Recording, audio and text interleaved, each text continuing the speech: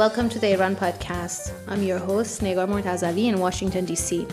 In this episode, you hear a conversation about the representation of Iranians in Western media. I joined a panel discussion hosted by the Arab Center, and I was joined by guests Asal Rad and Yahya Kamalipour, and the panel was moderated by Mehran Kamrava. Here's a panel discussion about the representation of Iranians in Western media. Greetings from the Iranian Studies Unit of the Arab Center for Research and Policy Studies. My name is Mehran Kamrava. I'm professor of government at Georgetown University in Qatar, and I also direct the Iranian Studies Unit here at the Arab Center for Research and Policy Studies. Today, we'll be looking at representations of Iranians in Western media. And to do so, we're joined by three distinguished experts who specialize on the topic.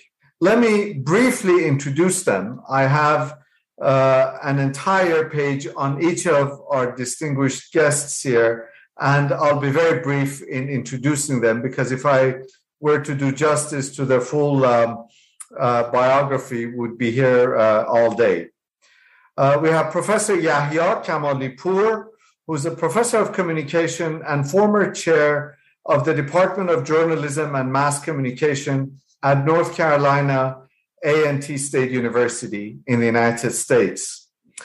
Professor Kamalipour previously served as professor and head of communication and creative arts at Purdue University Northwest. He has published 18 books, and some of the most recent ones are Global Media Perceptions of the United States, The Trump Effect, Global Communication, and another book called Global Communication, A Multicultural Perspective. This book is now in its third edition, Global Discourse in Fractured Times, and Media, Power, and Politics in the Digital Age. He's the founding director of Global Media Journals Network and founding president of Global Communication Association. We also have joining us Negar Mortazavi, an Iranian-American journalist and political analyst, a brilliant political analyst, I should add, and host of the indispensable Iran podcast. Negar is based in Washington, D.C., and she's been covering Iranian affairs and U.S. foreign policy toward the Middle East for over a decade. Negar has a master's degree from Brandeis University and a bachelor's degree from University of Massachusetts.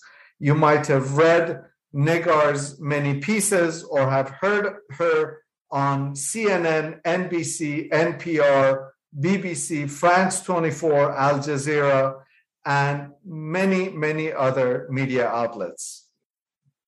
Last but by no means least, we're joined by Dr. Asal Rad, who's the research director at the National Iranian American Council, where she works on research and writing related to Iran policy issues and U.S.-Iran relations. Dr. Rad's writings can be seen in Newsweek, The National Interest, The Independent, Foreign Policy, and many other media outlets. She's appeared as commentator for BBC World, Al Jazeera, NPR, and many other outlets. Dr. Rad has a PhD in Middle East history from the University of California, Irvine, and a forthcoming book from Cambridge University Press called The State of Resistance, Politics, Culture, and Identity in Modern Iran. My sincere thanks to all three of you for joining us for this discussion. And let me just start. I have had the good fortune of living in a number of different countries and being based here in Doha. I'm a loyal watcher of Al Jazeera, and I see a distinct difference in the coverage, for example, between Al Jazeera, certainly Al Jazeera Arabic, but also English, and American media outlets such as CNN or NBC, or for that matter, the BBC, the British Broadcasting Corporation. So if I could ask, Yahya, I'll start with you. Has there been over time a change in the way that Iran and Iranians are covered in the Western media? The answer is yes. It's a pleasure to be with you.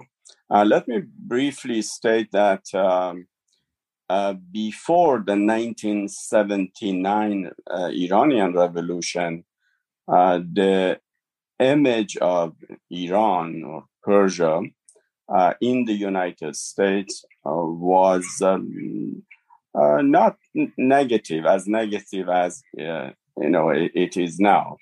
I came to the U.S. in 1972. That's 7 years before the revolution, and I recall that people did not have really a negative perception, and all often thought of Iran as an exotic place. Were familiar with the Persian rugs and Persian cats and all that. And then the 1979 revolution changed everything. And especially the hostage crisis negatively impacted the overall image of Iran, and impacted all of us individually as well. I can, talk about various experiences that I had myself, because coincidentally in 1979 I started teaching, and the hostage crisis took place. So that's I don't want to go into details, but the hostage crisis certainly contributed to what we can call the war of images.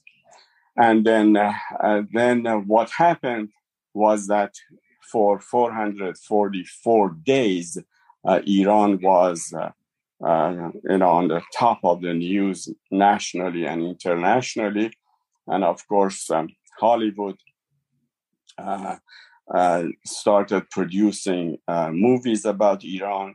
There are at least 20 different movies about Iran produced, including Peacemaker in 1997, The Hitman in 1991, and Not Without My Daughter in 1998, Naked Gun, and Under Siege, and Delta Force. There are so many movies that really portrayed Iran negatively.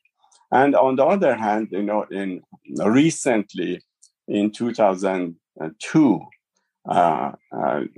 George Bush referred to Iran, or put Iran in the axis of evil states. And in 2016, Donald Trump called Iran the world's #1 terrorist state. The revolution and the hostage crisis continue to have a overall negative impact on the image of Iran, unfortunately. Thank you. Asad, you have one leg in academia and another in policy realm. And Yahya just referred to image of Iran in popular culture with these movies. How does this image in popular culture either relate to or reinforce public policy in relation to Iran? Well, I actually authored a report earlier this year that made this exact argument, right? The argument was that the way that Iran has been portrayed, and Dr. Kamalipour, spoke to the very important sort of historical watershed moment that happens, which is in part the revolution, but it's actually the embassy seizure in November of 1979. And I always point this out because, people assume diplomatic relations get severed because of the revolution. But the revolution happens in February of 1979, and diplomatic relations aren't severed until November, when this embassy is seized by Iranian students. And of course, there's the historical context as to the view of Iranians themselves, especially the Iranian students who seized the embassy at the time. But when you look at after that period, the media portrayals, whether it's the political discourse of politicians, whether it's popular culture, or whether it's the news media, right? These different sort of prongs of communication with the American public and how the image of Iran is constructed within the American public directly impacts the policies that we see as well. And the reason I say that is because there are times in which the US officials in the United States government enacts policies that go against the will of the American people, that undermine US national security interests, that undermine global security interests. And we have to be able to explain why, for instance, that happens, why, an administration like the Trump administration comes in 2017 and then in 2018 decides to tear up basically a nuclear agreement that was the crowning achievement of his predecessor, that was almost universally accepted as a unprecedented non-proliferation agreement that benefits everyone. Why does that happen? It doesn't benefit the United States to withdraw from it. It doesn't benefit global security to withdraw from it. So it happens because there are these ideological influences where Iran is seen as this sort of caricature of an enemy. And no matter what Iran does, it's always, and it does good things and it does bad things, like many states. And it does many, many bad things, just to be very clear. But in terms of a policy that's specified on something like nuclear proliferation and non-proliferation in this case, those have major global interests, of global security interests. So why do we undermine those things? Well, because there is an ideological bent where it's very easy in this climate to have like an anti-Iran sort of attitude. And I'll just give you one example. Just a couple of months ago, you had the Senate Republicans, a handful of Senate Republicans, have a press briefing where they're basically talking against the JCPOA, why they're against the nuclear deal, why they're against negotiations. And Senator Risch, in his comments, said something, I'm paraphrasing, but said something to the effect of, he doesn't know the Persian language, but if he did, he would likely not find the words good faith anywhere in the language. And that kind of sort of blanket statement that makes it sound like, and these types of statements have been repeated over and over again by US officials, the idea that deception is in the DNA of Iranians, right? The fact that a senator in the US would make such a blatantly bigoted remark, that not only affects Iranians, by the way, but all Persian-speaking people, which are not only in Iran. That tells you, and the fact that there's barely any backlash outside of our own community, that tells you the sort of atmosphere we're in, where it's okay to make these sort of bigoted remarks and to use them, right? And to use these blanket statements as reasoning behind why a policy should not be enacted. So you see that direct interaction of the way this image is constructed, how that image is then used by politicians themselves, and how it is used to justify certain policy positions. So I would say that these two things are very much impactful on each other. And it's sort of a positive feedback loop, or a negative feedback loop, I should say, where, you have this image, you have these policies, and then you continue to have that cycle occur. Yeah. As you were saying that, I'm reminded of, I believe it was Wendy Sherman, who said it is in the Iranian DNA to lie, or in the DNA of Iranian policymakers to lie. And I was just flabbergasted when I heard that. And then it was the Trump administration that pulled out of the JCPOA. And actually, that's the interesting thing. And I'm glad you brought that up, because it's bipartisan, right? This isn't like one party because there's often the distinction between Republicans and Democrats in the United States often is about their sort of identity politics. The way that Republicans talk about different groups and the way that Democrats do is quite distinct. Yet when it comes to Iranians specifically, they overlap. So you have members of different administrations, whether Republican or Democrat. I believe Hillary Clinton also made similar comments, even though she was a proponent. That was the interesting thing. Even proponents of the deal, even people who supported the deal, still had to sort of take these jabs at the Iranian people, really. The idea is to separate between the government and the people, but comments that talk about Iranians at large or their language or their culture clearly are not directed towards a government. They're directed towards anybody part of that group. And that's how many in the community, in the diaspora, feel as well when they hear those types of comments. Yeah, thank you. Negar, Assad just referred to the Iranians doing a lot of bad things. I often think that the Iranian government is its own worst enemy. How does this being tone deaf and how does this impact the statements and the actions coming out of Tehran? How do they play into this image of Iran and which is portrayed? Thank you so much. Thanks, Mehran, for the kind introduction and for having me to the Arab Center. Also, thank you for organizing. Yes, I very much agree. Want to echo what Asal and Yahya were saying, and also your comments, Mehran. Let me also add, Asal talked about it being bipartisan. Lindsey Graham, the Republican senator, has had a few instances of essentially dehumanizing all Iranians. He said if they found out that there was Persian or Iranian in his DNA, that would be awful. There was also another Republican senator recently, in the context of the nuclear deal, that suddenly came out and made a very dehumanizing comment about Iranians, essentially the Persian language, and which was also false. It was false, but he got away with it, and there wasn't much coverage.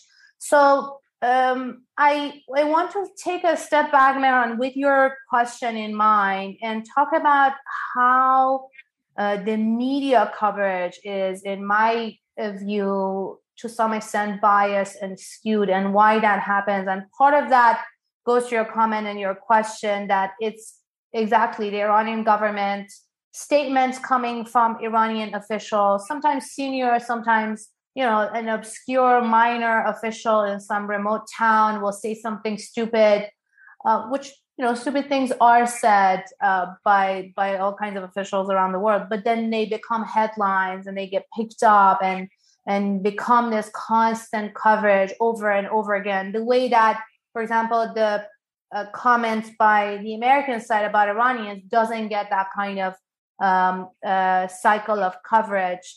It's also when it comes to the media, which is the world that I very much closely observe and watch as a journalist, and also as a guest analyst, I speak to a lot of journalists about Iran. I appear on multiple different international and Western channels to talk about Iran, and I'm in daily touch with the coverage of the country. It's also a lack of access when it comes to the media and the journalism. And that also goes back to the Iranian government's policies as far as them being their own worst enemies, as you're saying. Many Western outlets, American specific, but also other, at least Western European outlets or international outlets, don't have good access to Iran. They don't necessarily have bureaus in the country. They don't have reporters on the ground. Sometimes American reporters are granted permission to travel to the country temporarily. Usually I speak to a lot of American journalists. I give, they talk to me for advice, what to do, who to meet. And they go to the country for a week or two at most. I've never seen anybody spend on a visa more than a month in the country. So it's this lack of access and the sort of black box situation that the Iranian state has created, which makes it very hard to penetrate from the outside. It's also, I think, a lack of resources or enough incentives by Western outlets to invest in their coverage of Iran when it has to be done from a distance or with limited access.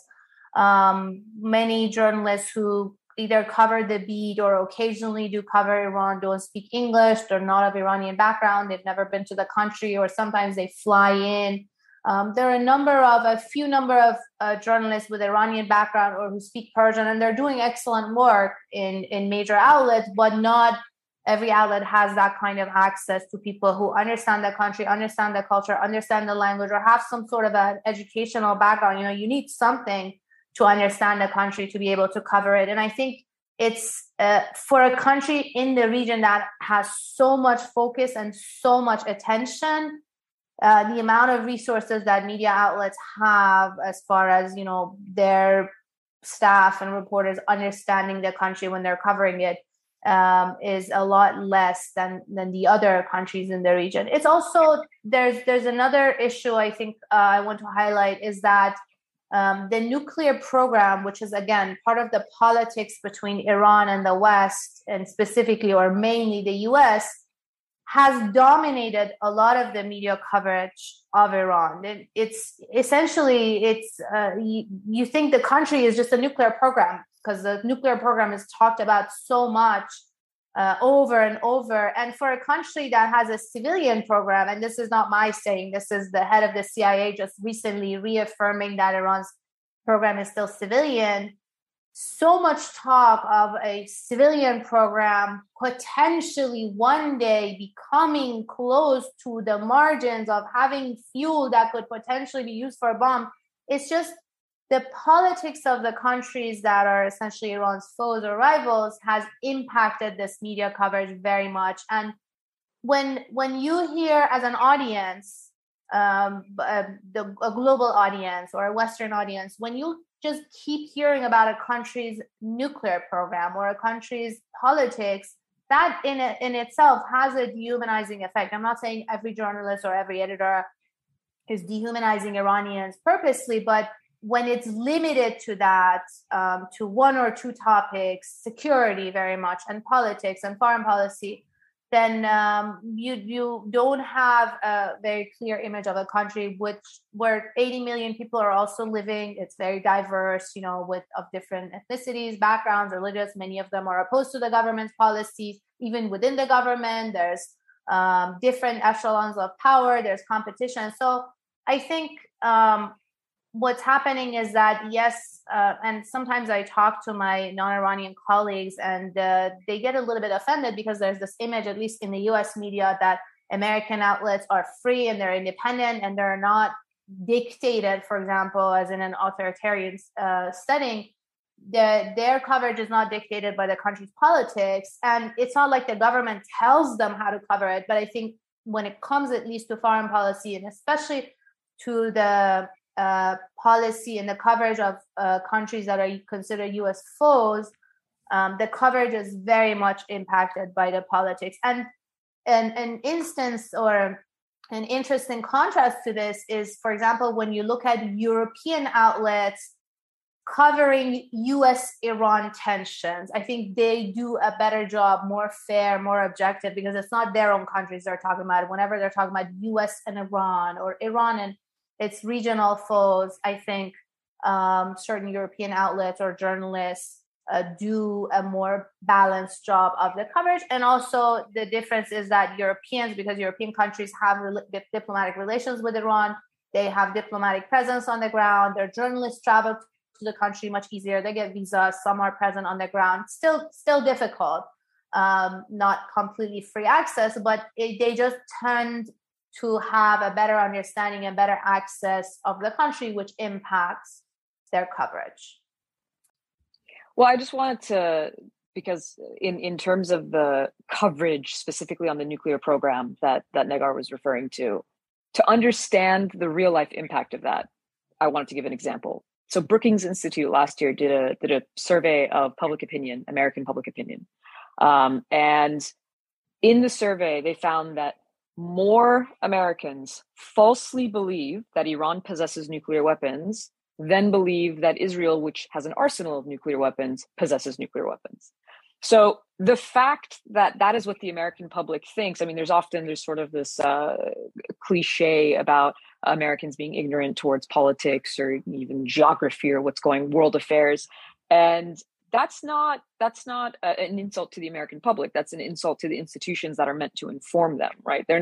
People are not just inherently given information within their DNA. They have to receive that information through institutions. Two of the pillars of those institutions are education and news media, right? That's where they get their information from.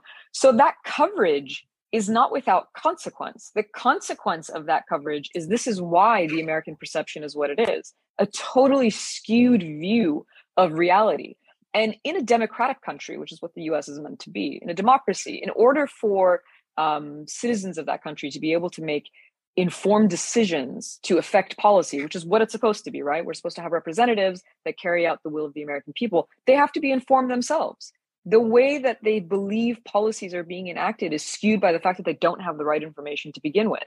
So it's not just that, oh, we're talking about, well, this stuff is being covered this way. We are seeing the impact of what happens when they are covered in this manner. Yeah, thank you. I want to come back. Can I make a quick note, Mehran? Yeah, absolutely. Go ahead. One final follow-up. I promise I'll stop talking about the nuclear program. But again, going back to my previous points and piggybacking on what Asad said, when there are comments, for example, by U.S. officials, and I cover this nuclear issue, U.S.-Iran, very closely. I have covered it in Vienna and in the past almost a decade. When there are comments by U.S. officials as far as Iran getting to a dangerous point when it comes to its nuclear program, I don't know, on the threshold of the fissile material, that gets blanket coverage, at least here in the U.S. But, for example, when the CIA had, not just recently, not long ago, Bill Burns, said at, I believe, a think tank here in D.C., he said at a public setting that the CIA concludes, U.S. intelligence concludes that Iran's nuclear program is still civilian. There was very, very little coverage of that, of basically U.S. intelligence, a U.S. official, top official assuring that Iran's nuclear program in a way is not dangerous from their view. So it's also one other point as far as how politics impacts the coverage. Yeah, thank you. I want to come back to this, but Yahya, you mentioned war of images, and we've been hearing a lot on how the U.S. media covers Iran. There are a number of media outlets that are based in Iran. There's Al Hor, there's Press TV. Is Iran at all successful in its public diplomacy? Is it able to portray a different message, either through these or through social media, Twitter, Clubhouse, other means? Well, the communication channels are available in addition to Press TV and other channels inside Iran. They have social media, but the issue is messaging. And that, one of my favorite comments when it comes to image and perception is a statement by Walter Lippmann, who said that we act and react toward each other based on images in our heads. That's an important statement.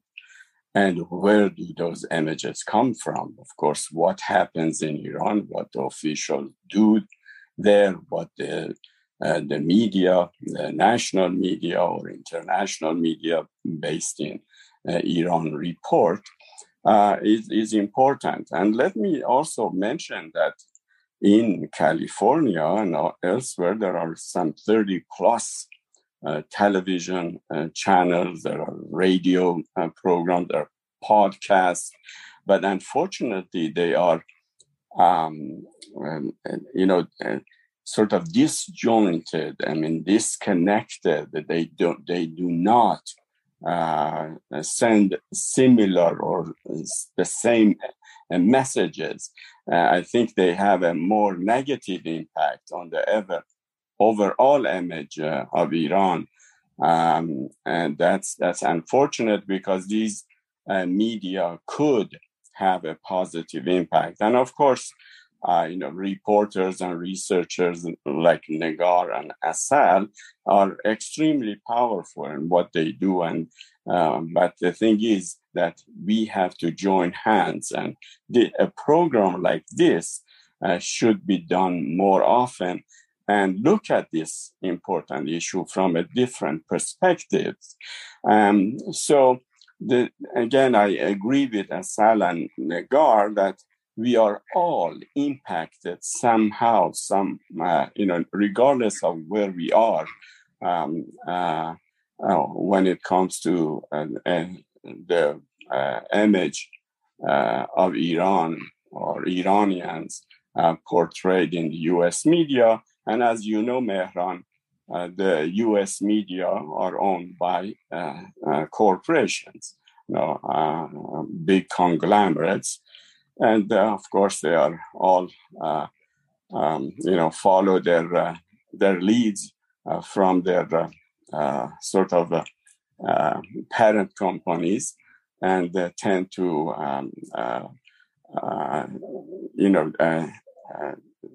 portray a similar messages and images. Thank you. You mentioned that the Iranian media, particularly the media that is based in Los Angeles or in Southern California, is disjointed. Does this media itself play into a certain stereotype or a certain image? Or are any of you panelists? I would appreciate any comment on that.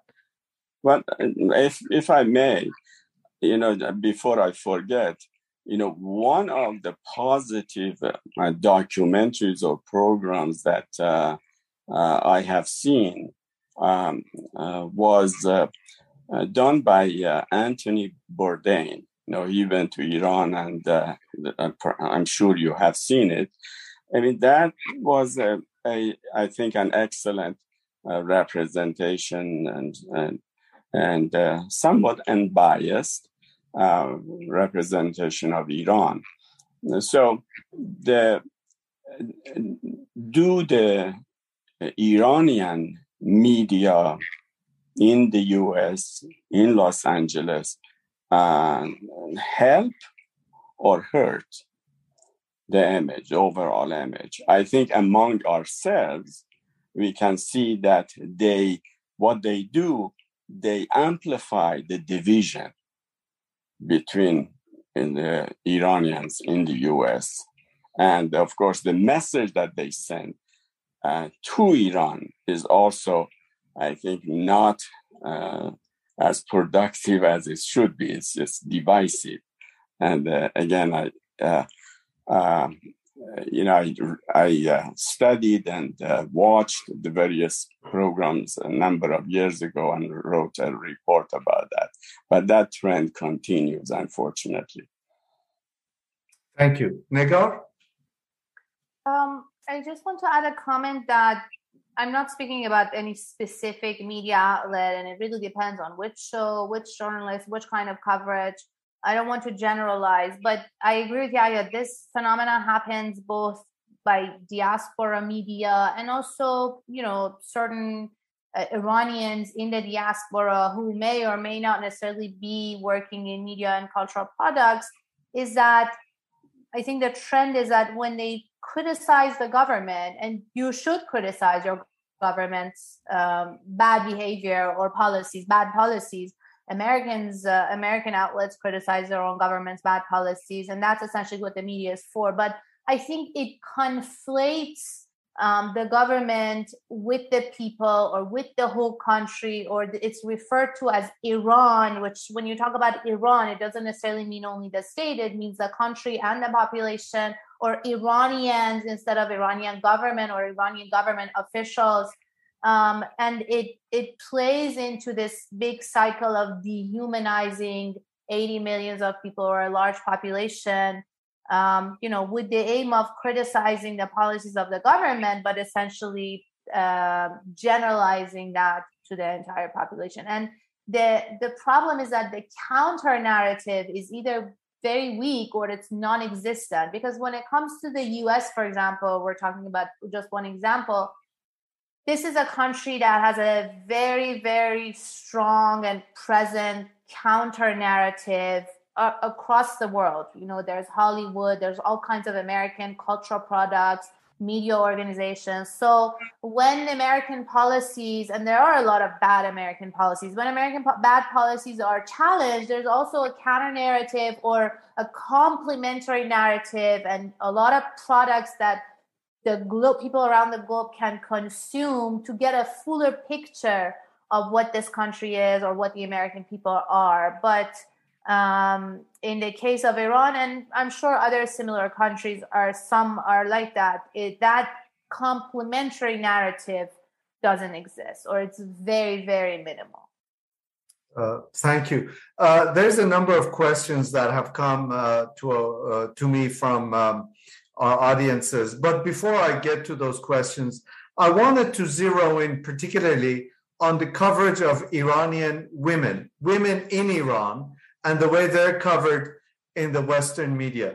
Is there, if you go to Iran, if you know any Iranian women, two of the most successful examples of whom are right here, you know that there's a huge dissonance between the way that they're generally portrayed in the Western media or in news outlets as compared to the reality on the ground. Would any of you care to comment on that? I think one of the sort of narratives that exists within Western media, and this is not exclusive to Iranians. This is basically about like Muslim women. So like Muslim women, women in the Middle East, these sort of like broader concepts that these women need to be saved. And there's a sort of like savior complex from the Western states, a lot of it, which is, deeply embedded within colonial language, right? Colonialism was language that never went in to colonize a state and say, we're here to steal all of your goods and your labor. We're here to, if you're the British, if you're the US, if you're any of these European states who partook in this process, it was always to civilize, right? It was always to help. This is what everybody was there for, according to those colonial sources themselves. So that type of language, that you have this outside power who sees itself as superior culturally, civilizationally, in any way that you can think, to the group that it's trying to civilize. You see that the roots of that within this current sort of discourse that makes it seem like these women need to be saved. Now, much like, unfortunately, throughout the entire world, there is, we live in a system of patriarchy. Women are at a disadvantage because of that system, and there have been feminist movements and women's rights movements throughout the world in order to sort of rectify those differences.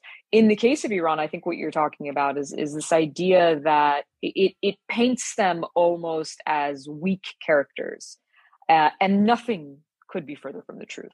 The fact that, like in Iran, and this is in post-revolutionary contemporary Iran, there are more female students at university than there are male students, something that if you were to say to a sort of the broad Western public, they would probably not be aware of, right? Based on these assumptions that women have no access to these things. Now, they lack equal rights, certainly, but they are extremely successful in multiple industries. I just think about, the film industry in Iran versus like the film industry in the US.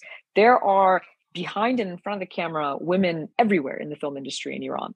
And that's just one example. There are, of course, other industries in which there are more limits in how they can navigate those spaces. But this is a group of women who, not just recently, but through multiple generations over the last century and before, have always been part of Iran's political story, right? If there were revolutionaries in the streets, women were amongst them. If there are protesters in the streets today, women are amongst them. So this is a population that is not passive, is not sort of sitting back and hoping that they're just saved, but are taking an active participatory role in the sort of political changes in their own country. And so I think sometimes that coverage is lacking. And then the one thing I'll add, and before giving the floor to our other speakers, of course, is there's also a tendency to sort of like appropriate feminist discourse by Western media and Western coverage, and ignore certain parts of that society. And I think that's extremely problematic, right? We raise the voices that echo the sort of political ideas that we have, but we silence the voices that don't do that. And the reason why that's problematic is it lacks nuanced understanding of the population that we're dealing with. And I'll give a very quick parallel example. If somebody was trying to look at the United States, analyze it, and understand the political milieu of the United States, and you sort of just ignored the supporters of someone like Donald Trump, you ignored the more right-wing or Tea Party base that exists in the United States, you would not have a clear picture of what is happening across the board. You would have an understanding of parts of the country, but you wouldn't have a full picture of the reality on the ground. And so I think that's another thing that we see in the coverage, is that it's a very selective coverage, and it's based on whether or not it parrots the sort of political points of the person trying to make whatever point they're trying to make. Thank you. Negar? And I want to point to a very good example. This is from a few years ago, I believe, maybe 8 years ago. Reza Aslan, another California-based Iranian-American academic, had an interview on CNN where he was essentially challenging the Islamophobic comments that were previously made by Bill Maher. Actually, Bill Maher also is one top figure who does vilify Islam and Muslims on his show a lot. And then Reza Aslan also gets into a similar argument with the host doing that live interview on CNN. This is on CNN. He was doing the interview with Don Lemon and Alyssa Camarado, if I'm not wrong. And essentially, I want to read this quote. He's saying, we're not talking about women in the Muslim world. We're talking about 2 or 3 examples. This is what Reza Aslan says, to justify a generalization. And that is the definition of bigotry. And I want to connect this to our conversation of the coverage of Iran, is that a lot of times we also see that this vilifying or the dehumanization of Muslims, which is, as Asal very well said, an extension of this post-colonial discourse, plays out in different ways when it comes to the U.S., in the case of the U.S. foes or U.S. allies. So yes, there are Muslim countries where you are, for example, Mehran, in your area, there are Muslim countries that are not all U.S. rivals. There are U.S. partners or U.S. allies. And the discourse when it comes to those countries is very different than when it comes to populations that are U.S. Rivals. And then another example is Donald Trump's travel ban. So when candidate Trump was on the campaign trail, at some point, essentially, he came out and he said he's going to have a complete and total shutdown of all Muslims coming to the United States until we find out, quote, what the hell is going on. And then when he came into the White House, he realized that something as bigoted as that is impossible in today's world in the U.S. to implement. And then it trickles down to a few Muslim countries, mainly U.S. rivals, and Iran being the top country, or essentially the main population being impacted by the travel ban. So it was a Muslim ban, but then it came down to countries, Iran, Syria, and a few others, that goes back to our discussion of how politics influences the image, and also essentially the perception and the image leads to, again, policy. So it's a cycle that perpetuates itself. Thank you. One of my colleagues here, Dr. Aisha Al-Basri at the Arab Center for Research and Policy Studies, she asks a question from the other way. And I wonder, Yahya, if you could talk about it, or any of the other panelists. Can you comment on Iranian media's coverage of America and Americans? Does it offer a mirrored image of skewed or biased coverage, or is it fair and balanced? Or as fair and balanced as possible? Yeah, that is an excellent question. I do not watch Iranian media, but based on what I have seen, during my earlier trips to Iran. No, the coverage is not balanced. In fact, it's very similar. So they focus on the negatives, and here in the US, they focus on the negatives as well. So it is a two-way street, and far from being balanced. And that's my understanding based on what I know. Yeah, thank you. Go ahead, Nagar.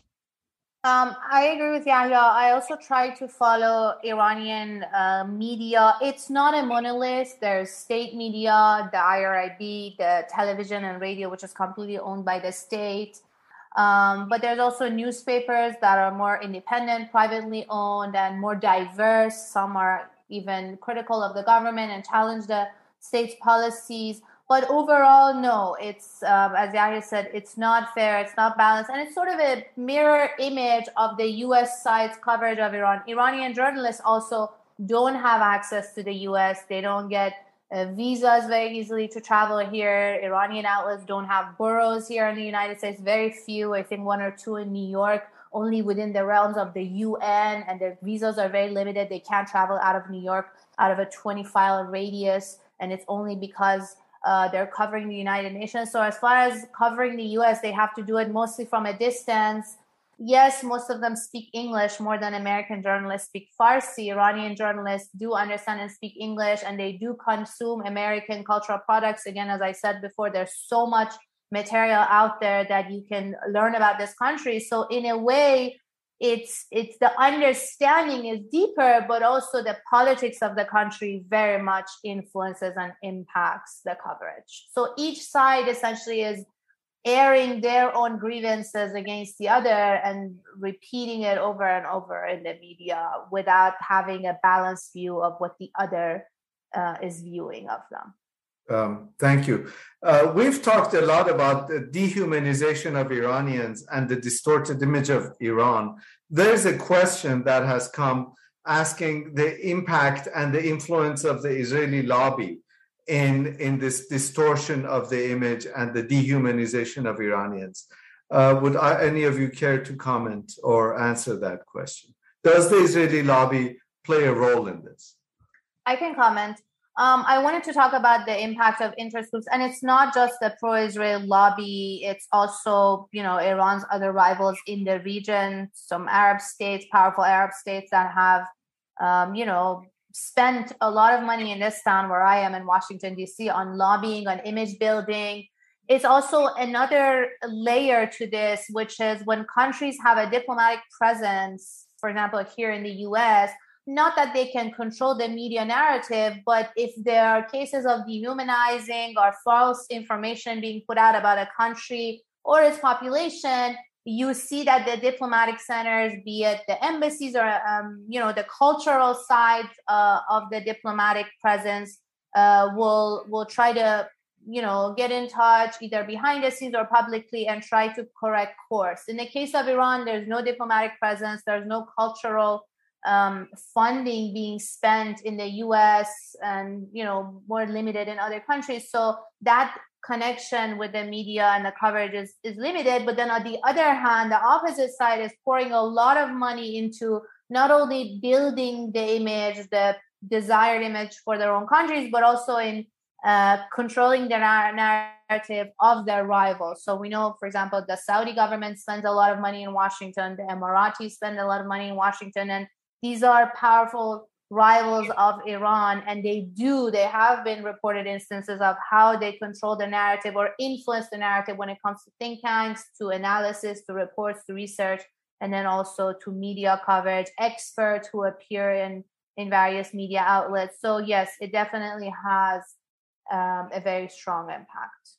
If I can add, I just wanted to say, and I brought up the earlier example about the public perception of the possession of nuclear weapons. So the flip side of the sort of anti-Iran narrative which has an ideological bent, is a pro-Israel narrative that also has an ideological bent. And the reason I say that is because, again, where there are policies that we enact that say, undermine national and global security interests because there's this ideological, almost fanatic view that is anti-Iran. We have the opposite with Israel. And so the example of that is essentially no matter what Israel does, whether it violates, the very sort of discourse and rhetoric that the U.S. uses to sanction not only Iran but many countries, such as human rights abuses, undemocratic processes, things like that within those countries, or invasions of other countries, occupying other states. All of these types of bad behavior that the U.S. often cites that go against human rights and international law and the international rules-based order. Israel commits these things all the time, right? It's the leading human rights organizations of the world have concluded that Israel's actions constitute apartheid, crimes against humanity. When there's any attempt by international bodies to investigate even war crimes committed by Israel, they're rebuffed by the state itself, and the U.S. essentially supports this. So the fact that the U.S. has earmarked $3.8 billion of aid, of military aid to Israel every year, and that it is by its own definition unconditional, right? What does that mean to say that something is unconditional? It is quite literally what it's saying. It doesn't matter what they do. It doesn't matter if they violate human rights. It doesn't matter if they violate international law. That aid will still be given because there's no condition for it. And so within this sort of political discourse that you see in the U.S., while we often paint our adversaries as these sort of fanatic states, they're ideological, they're this and that, we ignore that sort of ideological bent within the country itself and the policies that we enact, both domestically and foreign, by the way. There's tons of examples of domestic U.S. policy that is also driven by religious fervor, by any other types of sort of ideological reasoning rather than the merits of the policies themselves. Yahya, what does this portrayal of Iranians tell us about production of knowledge and education? As an educator, as a professor for many decades now in the United States, how does the way that Iran is portrayed influence the way you're able to connect to and get through to your students and explain and educate your students? Now, when it comes to education, of course, all of us play an important role. As teachers, as reporters, as writers, and students have very little knowledge about Iran. It doesn't matter where, at what university, and there are no courses taught about Iran. Of course, there are a few centers on Persian studies or Iranian studies in various universities, but generally speaking, at most universities, there are no courses, no centers focusing on Iranian studies. And that's, I think, that should be something that we should pay attention to. And of course, each of us can contribute to correcting the misperceptions as in our classes. But that's all we can do, or writing. But again, that's very limited when it comes to the global scope. Well, we're hoping to do that here in the Iranian Studies Unit in our own small way. Negar? I just want to add a positive note that I think the situation has gotten much better. I mean, I'm sure you and Yahya have been doing this and observing it for much longer, but I moved to the US in 2002, right in between the invasion of Afghanistan and Iraq. And I remember not only Iran, but again, the axis of evil and sort of the dehumanization of Middle Easterners, Arabs, and then by extension, Iranians, Muslims and Iranians. I think we have come a long way. There are a lot more academics of Iranian background, journalists of Iranian background. There are institutions like where Asa works, and more organizations like the one you are heading, Mehran. And I think more knowledge is being produced. People are pushing back more now when there's a racist comment about Iranians or the dehumanizing comment. You hear a loud voice from the community. You hear powerful voices in the community joining in and pushing back. So I think we've come a long way, and it's moving in a good direction, but we also have a long way to reach the ideal that all of us, I think, are assuming. Negar, I couldn't think of a better way to bring our discussion to a close. In fact, I wanted to end on a note of looking into the future, and I'm really grateful that you brought that up. Our time is almost up, but Asal and Yahya, is there anything you wanted to add in terms of steps that we or either we could take or steps that could be taken to help remedy some of this coverage? Educating and informing, and that is what your center is doing, and that is what we are doing as individuals, in the US and elsewhere. That's the key. And then, of course, at the more global level, I think that's a tall order. But if the 30 plus television, Persian, Iranian, abroad television stations, radio stations could somehow coordinate and portray Iran in a more positive light, at least to ourselves, right? And reduce the tension and the division. I think that's an important step. And I think I agree with Asal that the situation is getting better. And that, of course, something that we have. The momentum is there. We have to take advantage of the momentum and move on and do whatever we can in our capacities to inform and educate. Thank you very much. Asal? I mean, I would agree with Negar and Yahya, and basically say, and this is my way of thanking you for having this platform and for giving us the opportunity to have these conversations. I think these discussions are very important. And I think it's beyond just, us having this conversation. It's having these conversations in different places. Sometimes these conversations are uncomfortable because there's a lot of pushback to things that you say, because we've become so accustomed to certain narratives that when you try to push back against them, when you try to say, well, let's just take a step back and think about this rationally, rather than with all of this baggage that we're bringing into it, it can cause tension for people. It could cause some sort of discomfort. And that's not just in this conversation, that's in many conversations that make people uncomfortable, because it's asking you to question sort of the status quo. It's asking you to question the way that things are and what we've become accustomed to. But in order to grow as a community, as a society at large, those are the very conversations that we have to have that push us to think more deeply about the status quo. Thank you. We could spend another couple of hours discussing this, but unfortunately our time has come to an end. And I want to apologize to those audience members whose questions we couldn't get to. There's a number of the questions that we just didn't have time to. But let me take this opportunity to thank our panelists. It's been an absolutely wonderful and insightful conversations. My sincere thanks to Yahya Kamalipour, Asal Rod, and Negar Mortazavi, and also my thanks to all of our audience members and our people who've tuned in or are watching us on social media in Iran, in the United States, here in Qatar, and around the world. My sincere thanks, and we'll see you soon again.